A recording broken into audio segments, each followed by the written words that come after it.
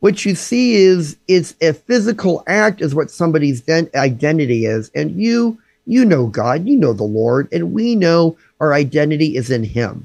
We're created in the image of God. Male and female, we bear the image of God, the King.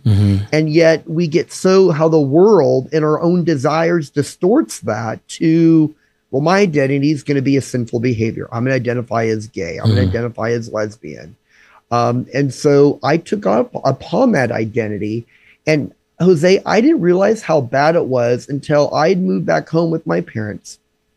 And I was always making comments, watching TV, seeing commercials, saying, he's gay. Oh, he's queer. Oh, she's a dyke. Definitely lesbian. And my whole worldview was LGBTQ. I mean, I couldn't see outside of that lens. And one evening, my dad said, would you just stop it? Would you stop saying everyone is straight, gay? Just accept people for who they are. Stop labeling them with these labels. And I didn't even realize I had been doing that.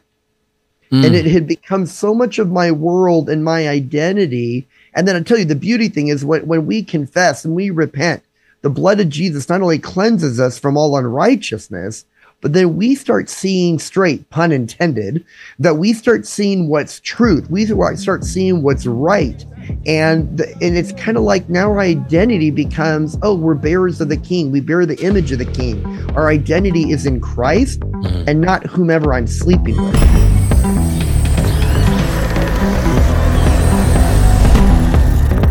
What's up, everybody? This is your boy, Jose Cruz. And man, I want to just tell you guys right now, this is a special podcast. I know we just ended season 2 of Still Here podcast. Go check out season 1, season 2, even our pilot episodes. You know, we've been on a break. I've been working so much. We've been just me and the wifey here, just doing a lot of work, man, supporting our family, man, just loving God, trying to be the best human being possible for all you beautiful people out there. But today's podcast is a different podcast. You know, you guys know me. I like to have fun. I wild out, just have crazy fun guests on, man, just have awesome stories, business owners, content creators. But today is really one of those podcasts that really has to be treated with respect, treated with, an understanding. And again, you guys know me. I am a believer. I love God. I've, rededicated my life back to Jesus after, really just giving up, and on this show, I'm very adamant on my faith, and you guys know on my other podcast, I get real colorful with my language and, just God is working on me because there's a lot of hurt. There's a lot of self-hurt and a lot of you guys can relate to that. And that's what I want to be and bring on this show. I want to reach from this platform through your phones, through wherever you're watching to connect with you guys. And that's what's important to me. Again, this show is not about me. It's not about trying to get clout, trying to be the next big thing, So today's podcast is very special, man. I want you guys to listen. I want you guys to have an ear to hear. The Bible says, "He who has an ear, let him hear." And today we have a good guest, a special guest, man. I would say he's my friend. I only met him once, but today we have Pastor Jim Domen. Correct, sir? Domen? Yeah. Hey, Jose. Good to see you again, brother. How are you? I'm good, man. Over here, the weather is it's amazing, man. It's cooling off. Central Valley weather. Well, hey, I was in Central Valley, I think last week with you. Yes. Or the week before last, and it was cooking in October. It felt like summer. We were in the 90s. I know, and that's one thing I don't like about the Central Valley is because it's like you get teased with cool, then the rest of because we get winter for like 2 months. Spring for about a week, and it's just hot the rest of that's just. But it's part of the blessing where you live. You're the breadbasket of the world. The amount of food you put out is unbelievable. Such a blessing from the Lord. That is true, man. What was it called? We're the grapevine or the great basket of whatever. There's a lot of produce. There's a lot of goodness coming out of here. But where are you? Where's your location right now? We're based in Newport Beach, California. I'm a pastor with Church United. Church United is a 501c3 nonprofit organization, and we help pastors engage in government. And Jose, I know you were at church. You heard me preach in the great town of Selma. And we've got the pastor of your church is running for mayor, and we've just got some godly men and women who are standing behind him and that community to speak truth and bring about righteousness to their city, your county and state? Yeah, I mean, let's get into that because you spoke, you were a guest speaker there, and your message really resonated with me. It really, because I've been over churched. I've been going to church my whole life practically, but the experiences I've had, were not so good. It kind of has a stigma, especially in today's society, man. Church and Christians have a stigma, but I told you before we were getting into this, man, your message is one of the first messages I've heard that actually brought me into it. I didn't feel like I had to be a certain way, and this is really what God is, his spirit. It's like, you don't have, because we hear it all the time. Come as you are, come as you are. The Bible says, come as you are. But when, humans or men, people get in charge, they're just like, yeah, but you got to look or be like this. That's my experience, and so, again, I don't want to blanket to where I say all these churches are like that. But what I'm trying to say is that your message brought me in, and Amen. I mean, let's get into that, let's kind of get into your message, your story. You shared that with me. We were at that rally, and you came up to me and you said, "Hey, can you be on my podcast, Jim?" Mm-hmm. I really appreciate it. He was like, "Whoa, where are you going with this thing? You're talking politics, and your heart wasn't focused on politics. It was focused on God, what He's done in your life, but yet being able to wrap that in." Now, I'm not going to preach a sermon. Preach on it, podcast, man. but it was really, I really appreciate that heart that you noticed that, or that at least I think my heart came through, it connected with you. And that's what I say, Jose, is the Holy Spirit God component when He takes our words and ministers to our hearts. And similar to you, when I came back to Jesus 20 years ago, I wanted nothing to do with the church. Why? I wanted to be Jesus with skin on to a lost and dying world who desperately needed Him. And going to church, the pastors are perfect, everybody's married, they've got kids, and I didn't fit that paradigm. I was gay, I was single. What do you do? That doesn't fit church narrative. But then the Lord got a hold of my heart, transformed me, and said, I had a mentor actually said, what if you went back to church? What if you went to seminary and helped equip pastors how to respond to LGBTQ issues and kind of share your message exponentially? And I said, that makes sense. And as a former homosexual man, I'm happy to say I'm married with 3 kids. My wife and I have 3 kids together and living my life for Jesus the last 20 years. And it's I think it's a miracle story, yes, but it's not impossible if somebody desires change, whatever your sin issue is for that matter. But like I shared, I didn't want anything to do with the church. I wanted to be Jesus with skin on to a lost and dying world. But when my mentor said, Jim, if you went to seminary and could equip the church, I think you could have a greater impact than just be one voice. You could be multiple voices. And I said, that made a lot of sense. And you said something, you had to experience it. You had to say, you know what, I need to take this next step for myself, because again, our experiences, it still kind of wraps up to the same thing, man. Again, today's society, like I said earlier, church has a stigma. Christians have a stigma on them. And it's like, I don't like that approach. I don't like that. That's why I'm going to be very sensitive, and understanding and very careful, but I don't want to walk on eggshells too. I don't want to feel like, I don't have a voice, but sure. You mentioned something right now that's but it's a huge issue. You were formerly gay, you had that lifestyle, you had that mentality, you went through issues, it impacted you and you lived a lifestyle. And I read on your bio that you grew up Christian, you grew up in that family life as a Christian, but yet you're gay.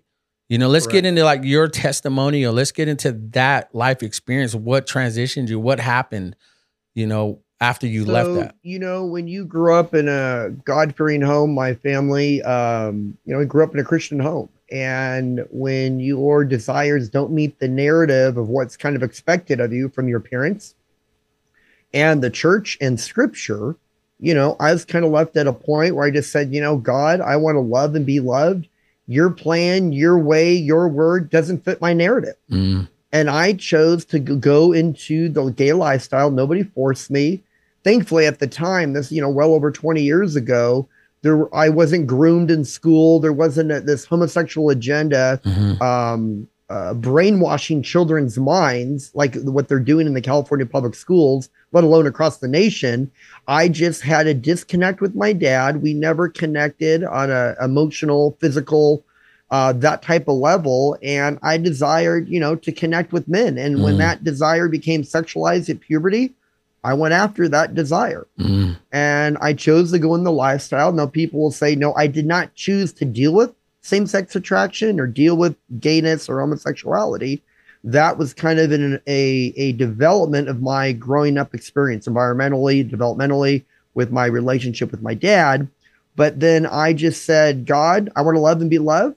And your plan isn't an option. At the age of 23, I came out and I actually came out in Portland, Oregon, and lived. Then I ended up meeting my partner of 3 years in Palm Springs. We were there, lived together when I was from 25 to 28. So thankfully, I was only in the lifestyle for 5 years. And even during that time of all my sexual promiscuity and activity, God protected me from not only STDs, but my partner was hepatitis C positive and HIV positive, AIDS. He had AIDS. And that's what he died from. Thankfully and gratefully, God miraculously protected me from those diseases. And anyway, all that to say, that's another miracle in of itself. But now to be married and express sexuality in the way in which God intended is beautiful. It's wonderful. And God can change you. If you've messed up, if you're struggling, or you're thinking, you're questioning your sexuality, God can help heal and restore what's good for you and what his creation is, his design for men and women. When I hear that, especially when you brought your message out in New Hope, Selma, again, I think what resonated with me was your experience. You weren't ashamed of your experience. You weren't ashamed. There was probably a time where you were, you had a lot of mental arguments with yourself, and so, let's dive into that. During that part where you came out, what was your experience with Christians and believers and family members, because we hear it all the time, we hear stories, but someone that, like you that had that experience, let's get into that. What was your encounter with Christians and family and all that after you came out? Shame hasn't really been a huge issue for me, to be quite honest. Maybe a little bit later on in the healing process, I had confessed and worked through some of that. But really, I didn't want anything to do with my family or Christians. I didn't want to be convicted, Jose. If you're doing something is wrong, and honestly, when we peel back all the drama and all the, all these people in these pro groups, and we peel back the onion, so to speak, when you get right down to it, homosexuality is abnormal physically, anatomically. It doesn't fit. It doesn't work. You can't procreate. Just natural law tells you that. If we just took God, you can't take God out of anything because he's everywhere. But if, let's just say for the sake of argument, we remove God, it's not biological. It's not anatomic. Two men don't fit together like a male and a female fit together.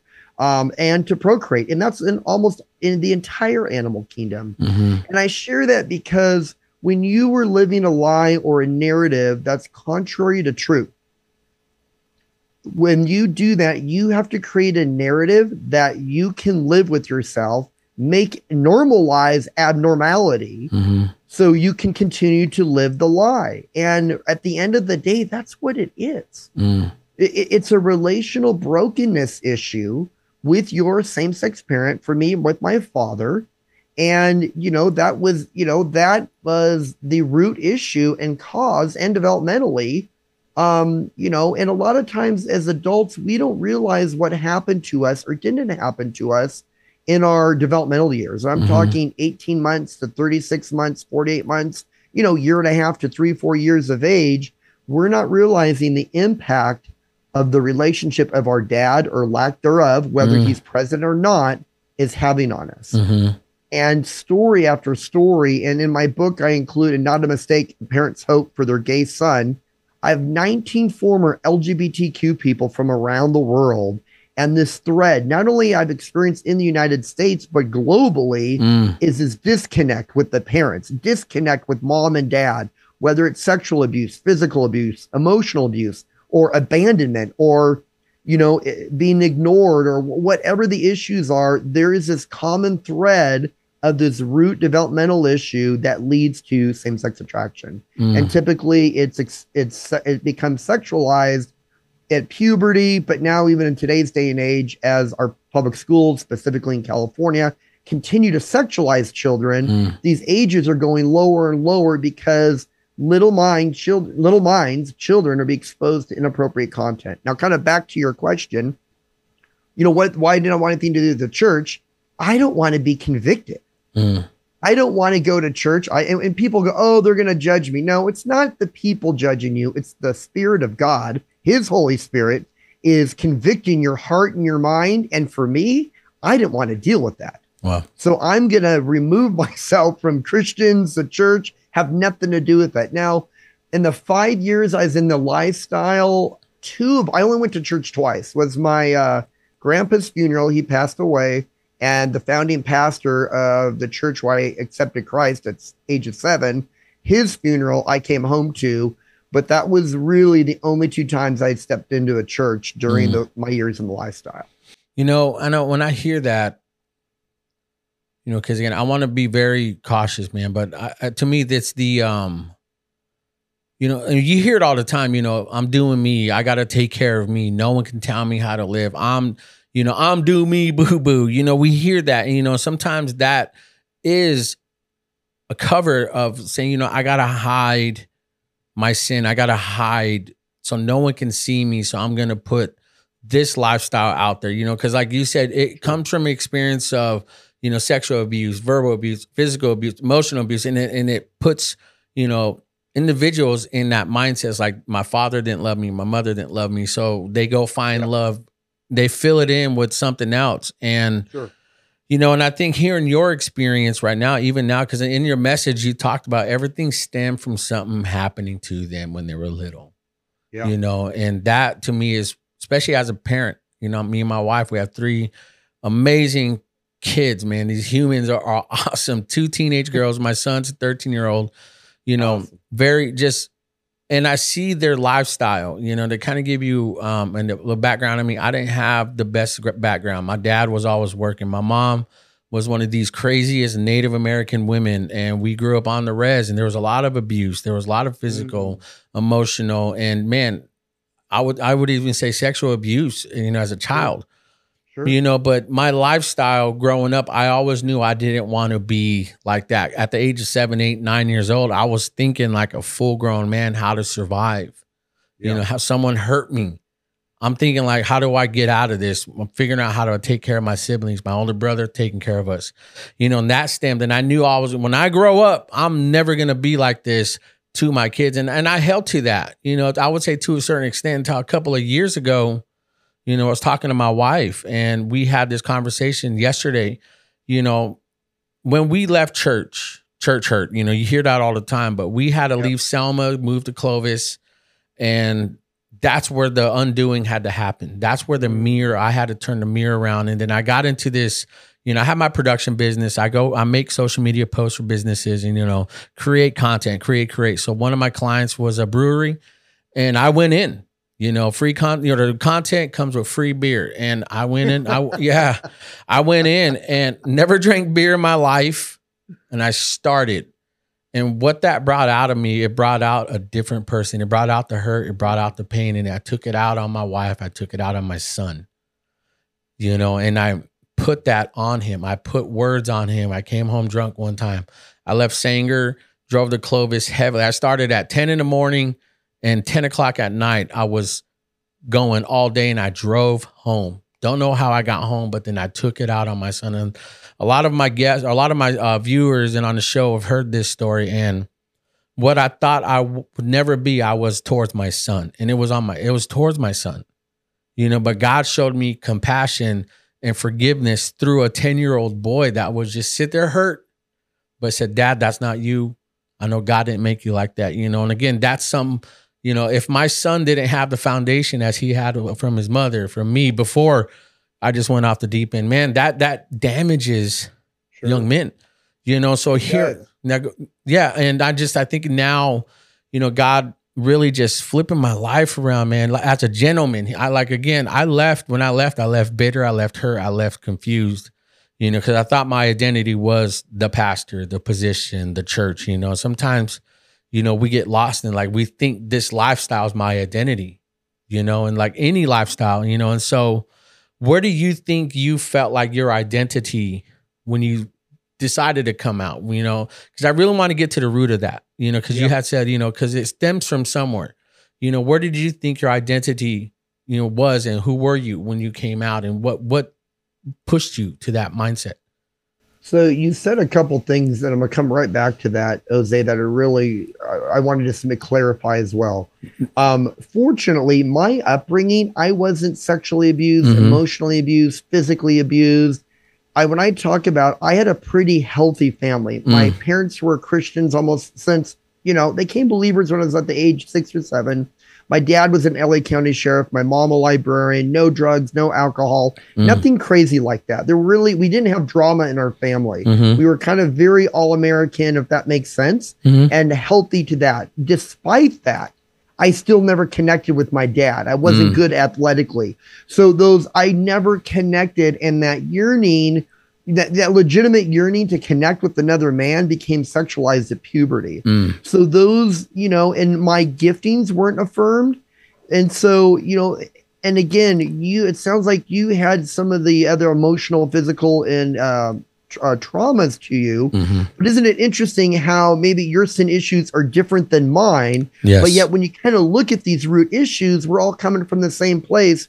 It's expressed differently. Now, I share that because what happens in the LGBTQ world, your sexuality becomes your identity. Now, hear me. So now I'm no longer a man. I'm no longer, this Christian kid. I'm no longer, a part of the Domen family. I'm gay. Hear me roar. This is who I am. This is my identity. You oppose this narrative. You're homophobic. You hate me. You hate the LGBTQ community. And this whole persona gets consumed by who I'm having sex with. Now, that's ridiculous. That's insanity, honestly. Why aren't you running around? Why aren't heterosexuals running around waving flags saying, I sleep with my wife, or I sleep, you know what I'm saying? It's crazy because that's not your identity, but yet in the LGBTQ world, whomever you're having sex with becomes your identity. So now you become, I'm gay, I'm lesbian, I'm trans, I'm bisexual. And what you see is a physical act is what somebody's identity is. And you know God, you know the Lord, and we know our identity is in him. We're created in the image of God. Male and female, we bear the image of God, the King. And yet we get how the world and our own desires distorts that to, well, my identity is going to be a sinful behavior. I'm going to identify as gay. I'm going to identify as lesbian. And so I took up upon that identity. And Jose, I didn't realize how bad it was until I'd moved back home with my parents. And I was always making comments, watching TV, seeing commercials, saying, he's gay. Oh, he's queer. Oh, she's a dyke. Definitely lesbian. And my whole worldview was LGBTQ. I couldn't see outside of that lens. And one evening, my dad said, would you just stop it? Would you stop saying everyone is straight, gay? Just accept people for who they are. Stop labeling them with these labels. And I didn't even realize I had been doing that.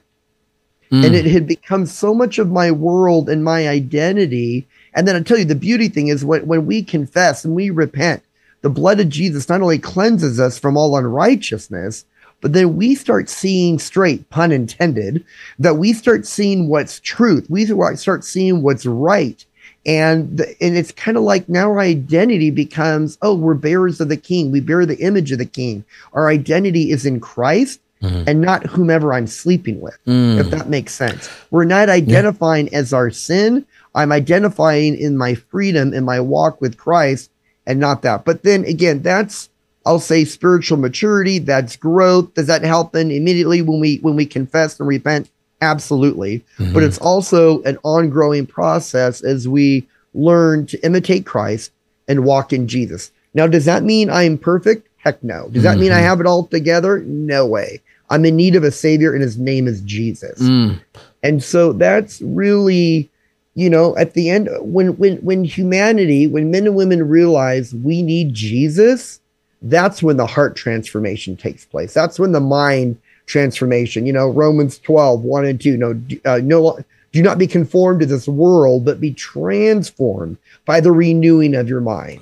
I mean, that's a process. That's, that is an incredible experience. And I've experienced that, and I continue to do that. And really, I think as we grow in maturity, we get greater depths of freedom.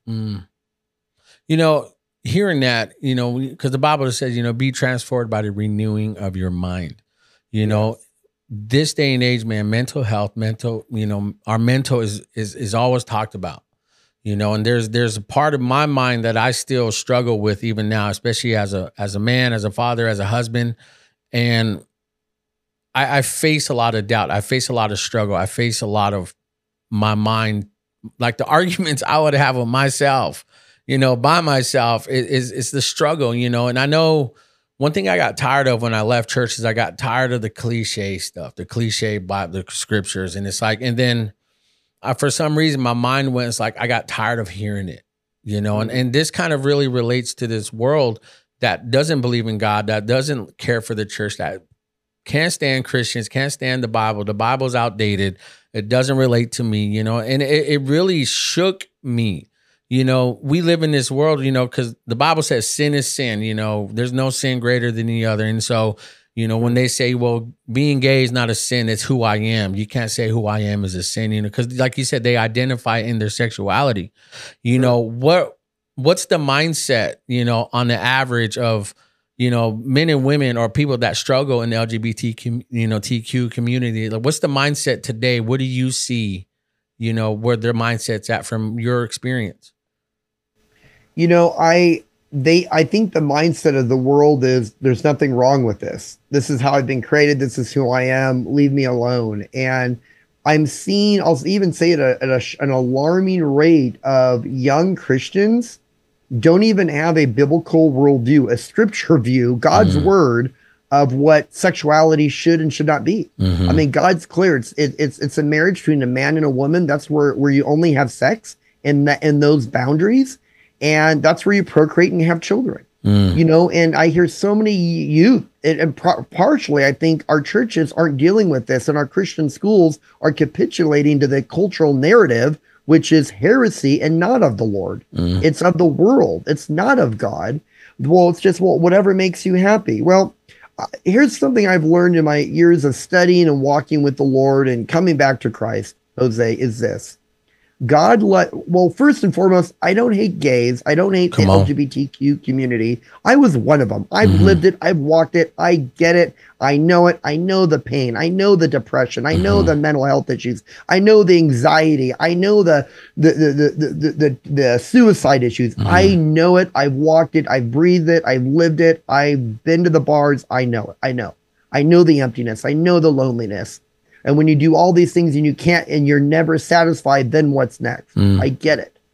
But God has also said in Deuteronomy 30, he's told us to choose life. And even Christians, we get to choose God or not God. All of humanity, the entire world, male and female, we can choose to follow God or not. He loved us so much, Jose, that he gave us the choice. We could choose to love him, or we can choose to follow the world. You can choose to be LGBT and destroy your life. That is your choice. God will allow you to do that, which it's so hard to understand, because as a parent, I want the best for what's my kids. I want them to choose life in all their decisions. And my kids are younger than yours.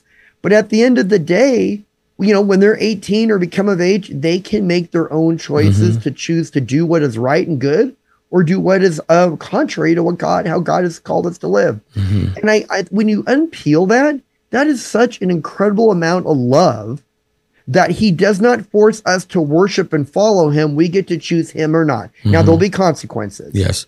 Bad consequences or incredible, wonderful consequences. If you choose God, we're promised eternal life in heaven. And if you choose not God, hell and damnation. But yet at the same time, even with those consequences, good and bad, he still gives us free choice. And I just share that because, you know what? If you're struggling with this, I still love you. Or if you think, well, hey, and you're listening to this podcast and I'm gay or I'm lesbian or I'm trans, that's who I am. Well, okay, I'm going to still preach truth. And you have a choice to change your life and live and walk as God has called us to live, or choose otherwise. That's so real. That's so true. Because again, you know, and I feel like this day and age we live in now, when you say that, it comes off. You're homophobe. You're this. You're that. You're hiding behind the Bible, and the Bible this. You know, and they get real defensive. It gets real argumentative, and it's on that end. You know, and I think sometimes even me, before we started, you know, getting set up for this, I'm nervous. I don't want, because I do have a lot of people that follow, there are people that know me that are gay, that are lesbian, that are. And I never want to come off as that, you know, because like you said, God accepts us. God loves us because we are in that time. And whether people know it or not, we are in grace. We're in that period where God's grace and mercies is real. It's true. But there will be a day, whether people believe it or not, he is coming back, and then judgment. You know, and that's what's so amazing about God, is that a lot of people that are hurt, that even, you know, whether they're gay or not, they're straight, it's still a sinful lifestyle, you know, and outside of God, you're lost. Because I can speak from experience. You know, when I walked away from church, and man, your boy was lost. I was a pastor. I was teaching God's word, but I never really experienced it because I was just doing my job. I was doing what I expected because I didn't really have that true experience of God until I left. Because I was left by myself. Everybody that shook me, everyone that came across me, crossed my line, blamed me, you know, lied about me or attacked me, especially in the church, you know, those excuses were gone. The finger pointing turned to this. And I had to face me. And what was so awesome about that is that the whole time, man, God was patient. God was... His kindness leads to repentance. It does. I believe that's in Romans. Paul wrote that. And, you know, in my book, Not a Mistake, I talk about that, Jose. I talk about how part of even in the being a gay man, it's so self-centered, so selfish. Even before I got married to my wife, my sister goes, does Amanda know how selfish you are? Because it's all about me. And if you look at it, it's so not. And in my book, and how the Lord is similar to you, turned those tables and said, I've called you to serve. I've called you to help others, not to ask, what have you done for me lately? You know, and have that be your attitude of, hey, what are my rights? How are you going to serve me? How are you going to do this for, it's all about me. No, it's how are you going to serve my people? How are you going to serve people within the church, outside of the walls of the church, in the community and where you live? And that's just really was a huge paradigm shift. And it changes your psyche, it changes your mind, your heart. Again, part of that renewing, that transformation, where you're loving and helping people instead of expecting them to do that to you. Yeah, and I think that's what's so awesome about God, is God has no expectation. God has no conditions in his love. And we hear this all the time, man. And a lot of people say, you know, come to church or else. Do this or else. All they think is about the or else. It's not come experience what God can do for you. Come as you are, unconditional love. And I experienced that unconditional love when I was in a hospital by myself, and I had no one to, you know, we FaceTime my wife, but I had nothing. God stripped me of what I thought my identity was my business, you know, my success, you know, with I had another podcast that was doing great, and I thought that's who I was. But God's like, he waited. And when I was at my lowest, I heard this quote from someone say, man, rock bottom isn't when you had the hardest time or the roughest time in your life. Rock bottom is when you've actually changed. Because all you can see is the opportunities. Like, I'm at the rock bottom. There's nothing but an option to change. And I think that's where I've experienced God's true love. You know, I'll tell you this story because this goes into what we're talking about in the unconditional love of God. I'm in the hospital room by myself. I can't walk. If I move anything, my lungs, because I was depending on 98% of oxygen getting pumped into me. Couldn't breathe on my own, and I couldn't move. I couldn't take a shower. It's been like 3-4 weeks where I had cold water, just, you know, when you go to the sink and just put it on your face. I felt this heavy demonic presence in that room, and I just like, God, I got to get up. I got to just, Because we normally go, all right, I'm gonna go to the restroom real quick, and you just pop up and go. I couldn't do that. And so when I made myself it took like 40, 45 minutes to get to this sink and put cold water. I was like, God, I don't feel this. I don't like this feeling. Your word says you're gonna give me peace that surpasses my understanding. Give me peace. Please give me peace. And I kept praying. And I went back to my bed. Took again 20 minutes because it's just I couldn't breathe. I had all these hoses strapped to me, and I'm carrying these machines that were pumping all this oxygen, hydro flow. And I laid down. I was like, peace, God, your peace, your peace. And when I felt the room lift, and I felt God. And he had every right to say, you did this to yourself. You put this on you. You sinned. You've done this.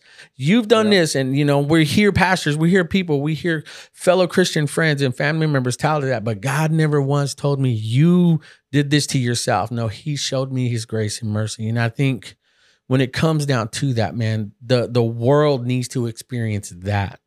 Not a church, not a pastor, not anything, not a title, him. And I think, and I do believe that's an encounter with God, that's clearly, and God has done that to me multiple times. Yeah, that's what I was about to say. At that level. Yeah, talk about that. Talk about that. Your encounter with God, not a message, not a pastor, or a church, or a title, or a mega church. Talk about your encounter with God that changed that lifestyle. Well, and I'll say this: it not only changed, God never left me. He was always, I knew God growing up. I knew him in my heart. He was Lord and Savior, but I put him on the shelf, so to speak, and left. But he never left me. He still spoke to me when I was in the lifestyle. I mean, I remember I got in a fight one night with my partner, a verbal fight.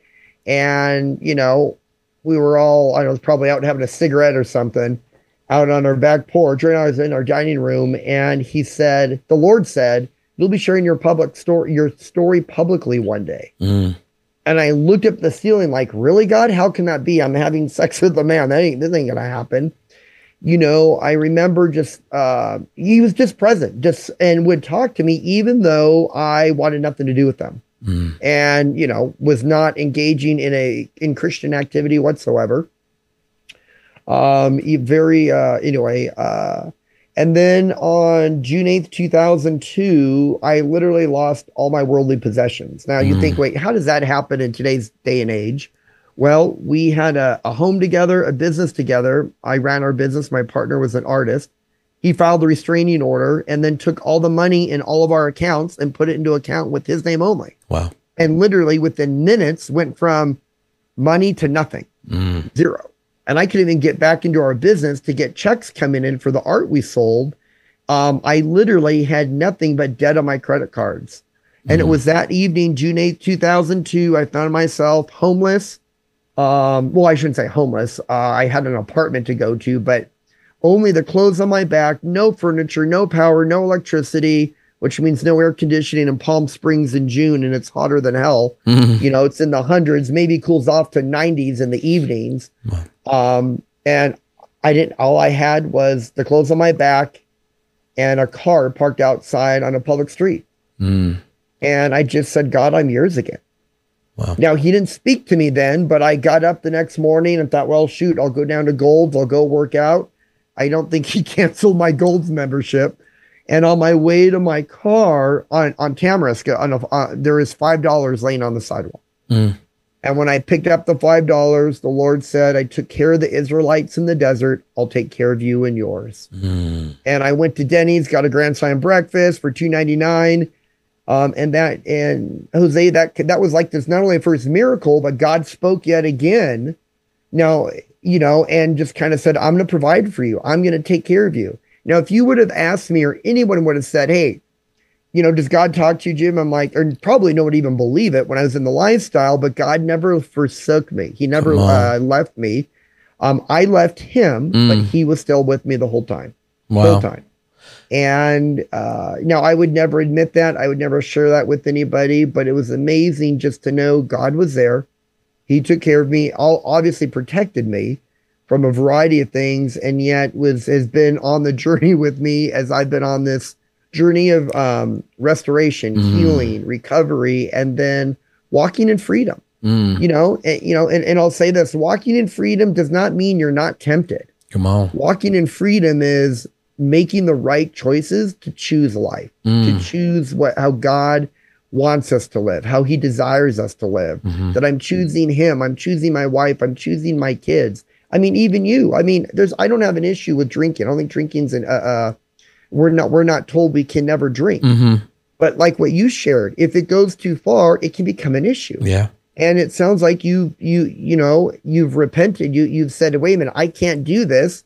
And what a beautiful thing. It was your son who felt comfortable enough to share with you, Daddy, this isn't you. And then yet you were able to make the choice to correct and change and, kind of do, rechart your path, so to speak. Yeah. And, that's an ongoing process. That's, I'll say, Christian maturity as we continue to walk and grow in our walks with Christ. Yeah, you're right. I mean, what I think this God-centered conversation God is in it. When you said, when I encountered my son that way, a 10-year-old boy, I get emotional thinking about it every time because I believe God will never let me forget because he reminded me of his love, and ain't that's what I trip out about God, and again, as much as he can and have every right to strike us, he doesn't. He doesn't. I know. And that's what's insane, that we get lost in this mentality of that God is this guy waiting just to, he's not. Yeah, I get it. And Jose, my kids do the same thing. I tuck them in every night. We pray, we sing, we kind of do this thing. It's a great time just for whatever child it is I am spending that time with before they go to bed. They'll share, great things about the day. And, we'll do something really fun, like go to Disneyland or something like that. And then I'll read a story to them. And then I'll say, what was your favorite thing today? That you read a story to me. And I'm like, it wasn't going to Disneyland. Wow. Yeah. It was that time. But at the same, in some of these conversations I've had with them, as your son did, they'll say, Daddy, you didn't talk to me very nicely today. And oh my gosh, it's right in the heart. And I have to say, son or daughter, will you forgive me? Daddy, sorry. Sometimes I fail. I say unkind things or I'm not uplifting with my words. Will you forgive Daddy? And they do. Wow. But I think I've role modeled that to them. But yet not only have my wife and I role modeled that to them, it's great to have a heart that listens to that voice of conviction, even if it's coming from the mouths of babes, our own children. And yet it's like you say, it's like the Lord is speaking through them, like, Daddy, you better shape up or ship out kind of a thing, So and it's, again, I just think it's part of God's hesed, which is Hebrew for, the grace of God and what that is. And I still think, although I feel like I've experienced enormous amounts of grace and love, I still don't understand that. It's such a deep, profound concept to forgive and to let it go and allow healing and those types of things. So now, in saying that, staying on this, to the average person that's outside of God's will and his plan and serving him, because I don't want to make it seem like, well, this community, LGBTQ community or anybody. No, it's a lifestyle without God. What do you say to somebody that is struck by, he's God of wrath, he's sending me to hell, so I don't want to serve him, he doesn't deserve me, all that. What do you say to that mindset, that mentality of God, them having that picture of who God is? What do you say to that person? Well, I would say that's not the heart of God. The heart of God is, as I mentioned earlier, is kindness leads to repentance. And it's the only thing, nothing can separate us from the love of God that's in Jesus Christ our Lord. And the only way you can be separated from God is if you don't know Jesus. I mean, Jesus is for everybody. It's a free gift. It doesn't cost anything. You don't have to do anything. Come on. It is, you know what? You confess your sins, you repent from sinful behavior, and you give your life to the Lord. It's as simple as, inviting Jesus to your heart, into your life, into your mind, and he becomes Lord and not you. And it's a process. But it's whatever your sin. I mean, mine, I have lots of sin issues. The big one that I've dealt with probably for the longest time is same-sex attraction. But, there's other issues in my life, but I don't know what your listeners are listening to. Statistically, it's probably not LGBTQ stuff. Mm-hmm. It's probably some, maybe heterosexual porn, pornography, drugs, alcohol. I don't know. You name it. I don't know what someone's specific sin issue is, but whatever it is, you can repent from that, confess and repent, and God can begin to change you and begin and create a new life within you. Mm. So in saying that, because that takes that's a self-willingness. You have to do that yourself. And I think that's one thing.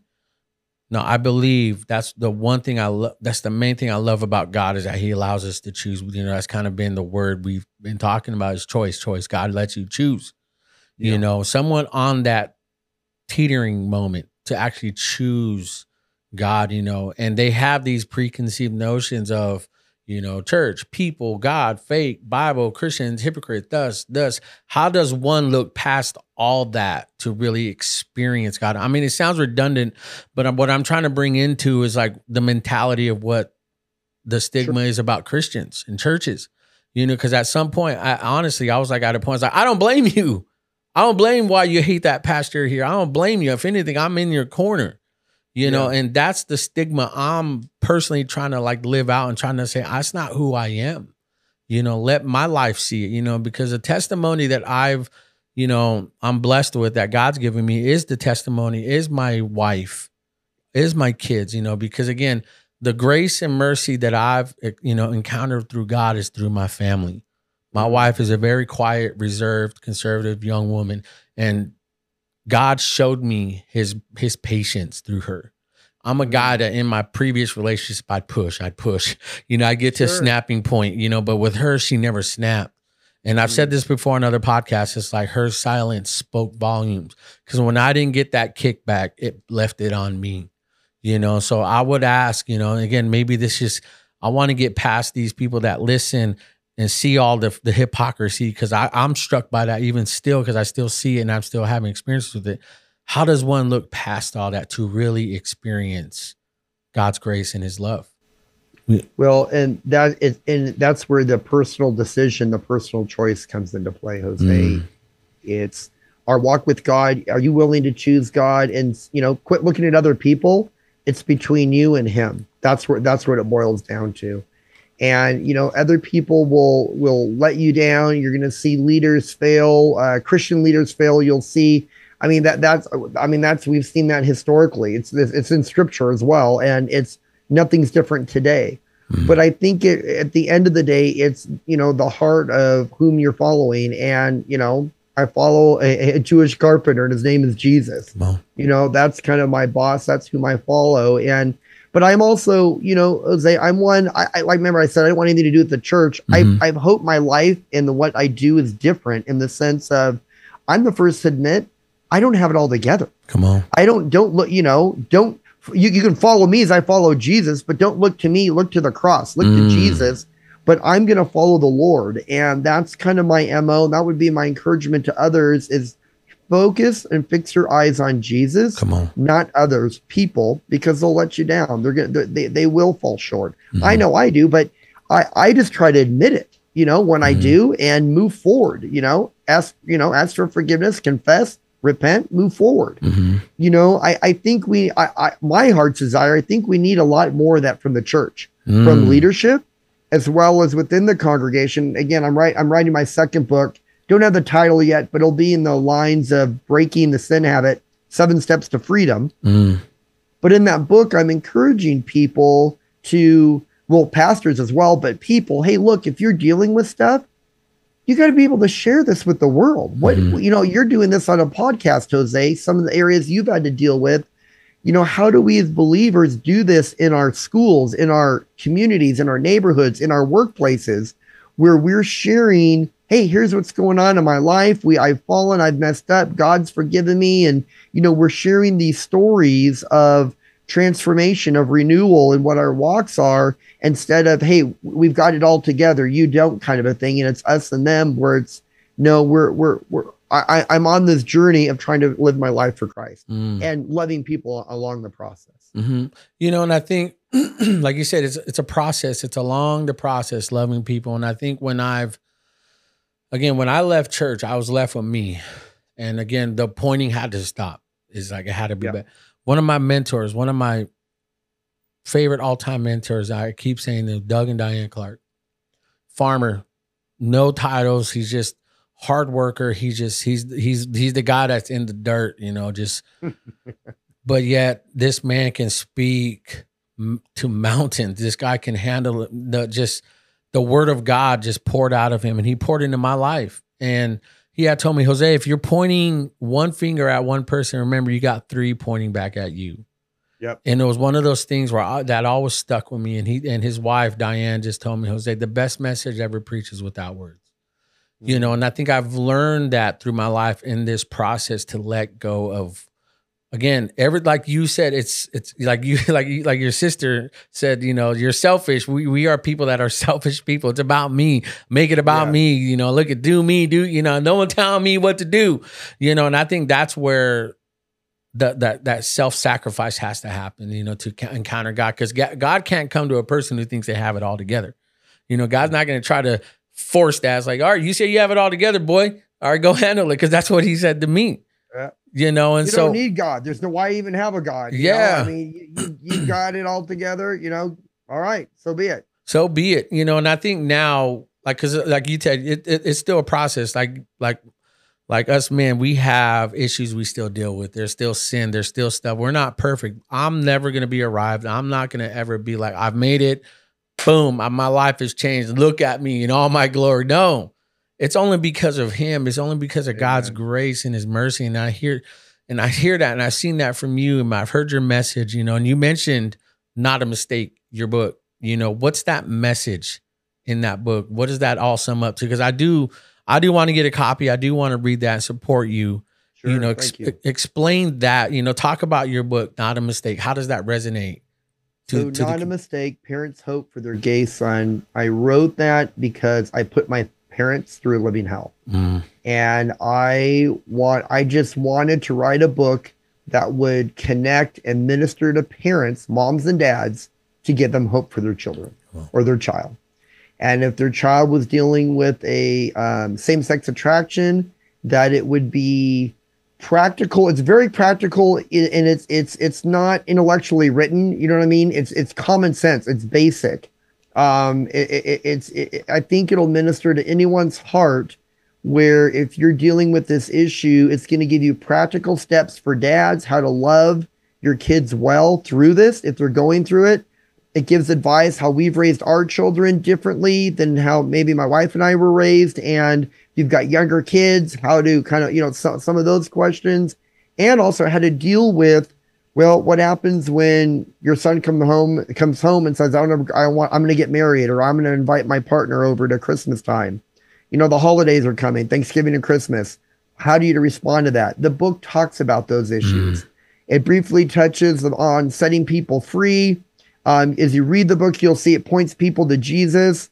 But even if you deal with same-sex attraction yourself, it'll give you hope. And Jose, I included 19 former LGBTQ people from around the globe, black, brown, and white, men and women who've left gay, lesbian, bisexual, and transgender lifestyles, even those who've detransitioned from other sexes back to their biological sex, and how God has healed and restored them. It's absolutely beautiful.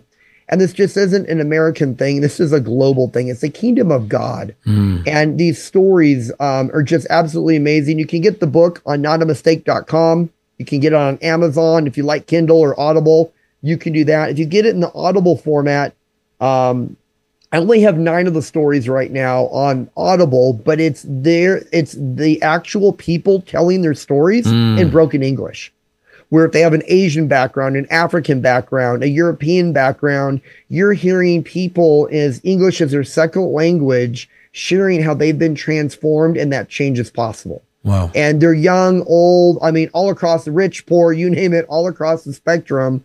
But it's the hope of my book was to bring hope to people, that change is possible. We're not perfect, but you can change, and you can choose an alternative lifestyle. I remember you saying that when you spoke at New Hope, Selma, Let me ask you this: those individuals, Yeah. what was the turning point that you heard of how they changed their life? From each, if you go back to each conversation when you talked to them, possibly interviewed, what was their turning point? What did you see that was like that turning point for each and every one of them? A lot of times we talked about rock bottom, people hitting rock bottom or not. And let me share this too. I'm the president of the Global Rainbow Crossers Alliance, the GRCA.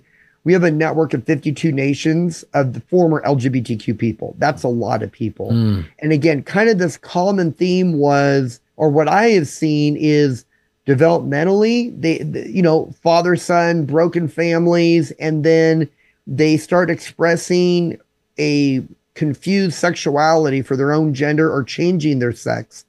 And what I'm seeing is people who were broken and looking for hope, looking, how do I change this? Or God speaks to them and they're like, and then they change. It's kind of, some of them are dramatic stories, but a lot of them, I would say just the reality of this isn't working. There's got to be something more than this. And you hit that point, you hit that break bottom point, and they give their lives to Jesus.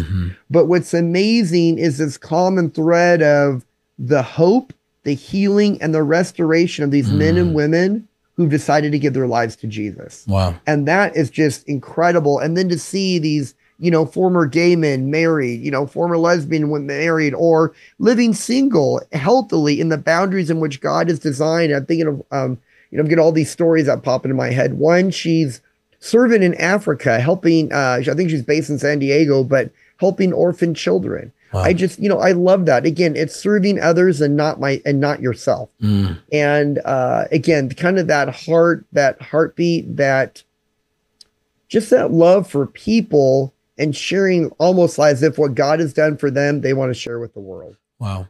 That's awesome. What I think about first is like that tipping point, again, if someone's at that tipping point, and that you said they're lost, they're hurt, they've hit rock bottom, how does one approach that? What would you say from your experience? How does one approach that decision to say, God, I'm lost, I need you, to where they don't over spiritualize it. They don't create this big expectation of how they have to change instantly or else, how does one approach that moment? That's when I'll say broken, or we just call out and say, God, I need you, or I need your help. Lord, help me.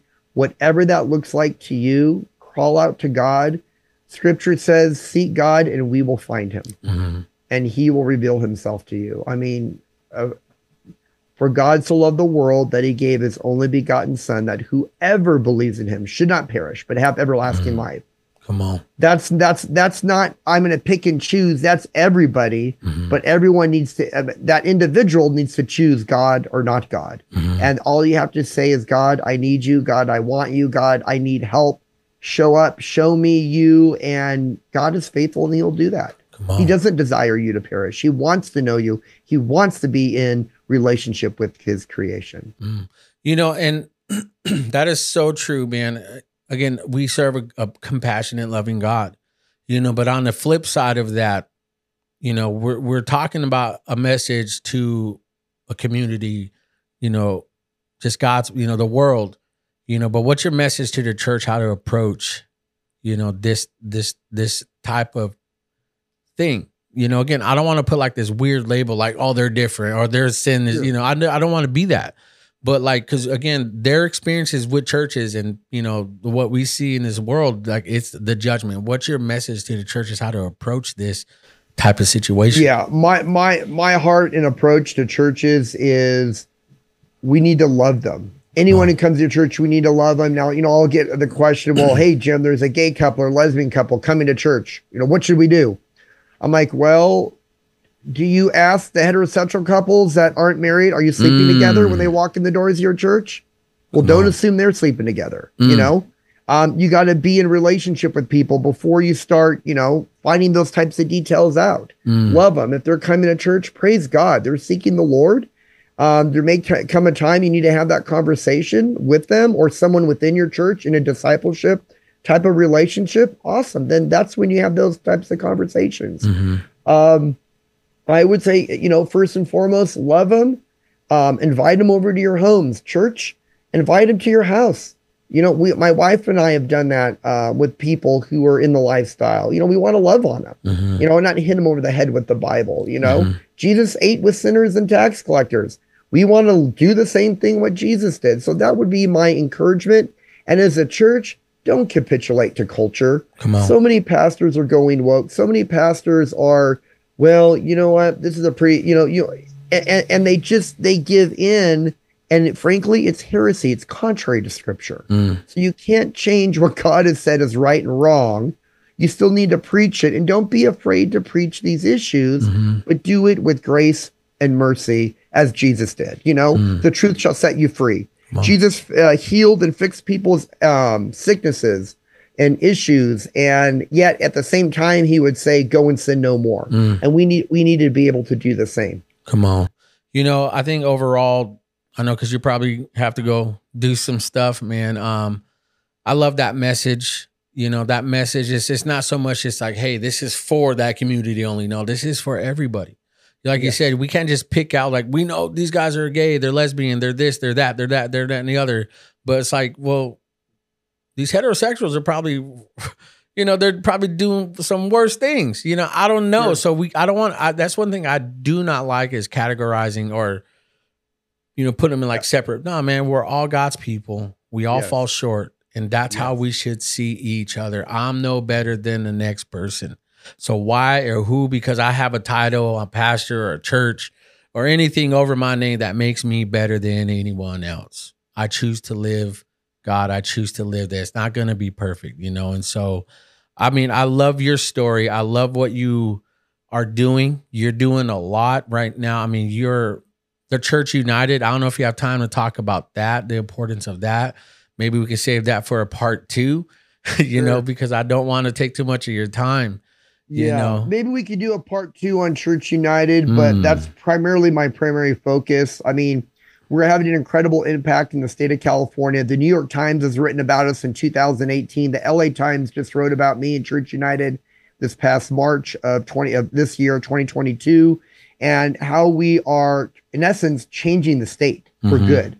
I know we're hearing all kinds of evil coming out of Sacramento and the evil that's happening in California, but the pastors of Church United are continuing to stand and united and stopping evil, standing against injustice and doing good. Come on. Despite what you might hear on the news, the pastors in God's church continue to bring hope and do great in the state of California. And we're actually growing nationally.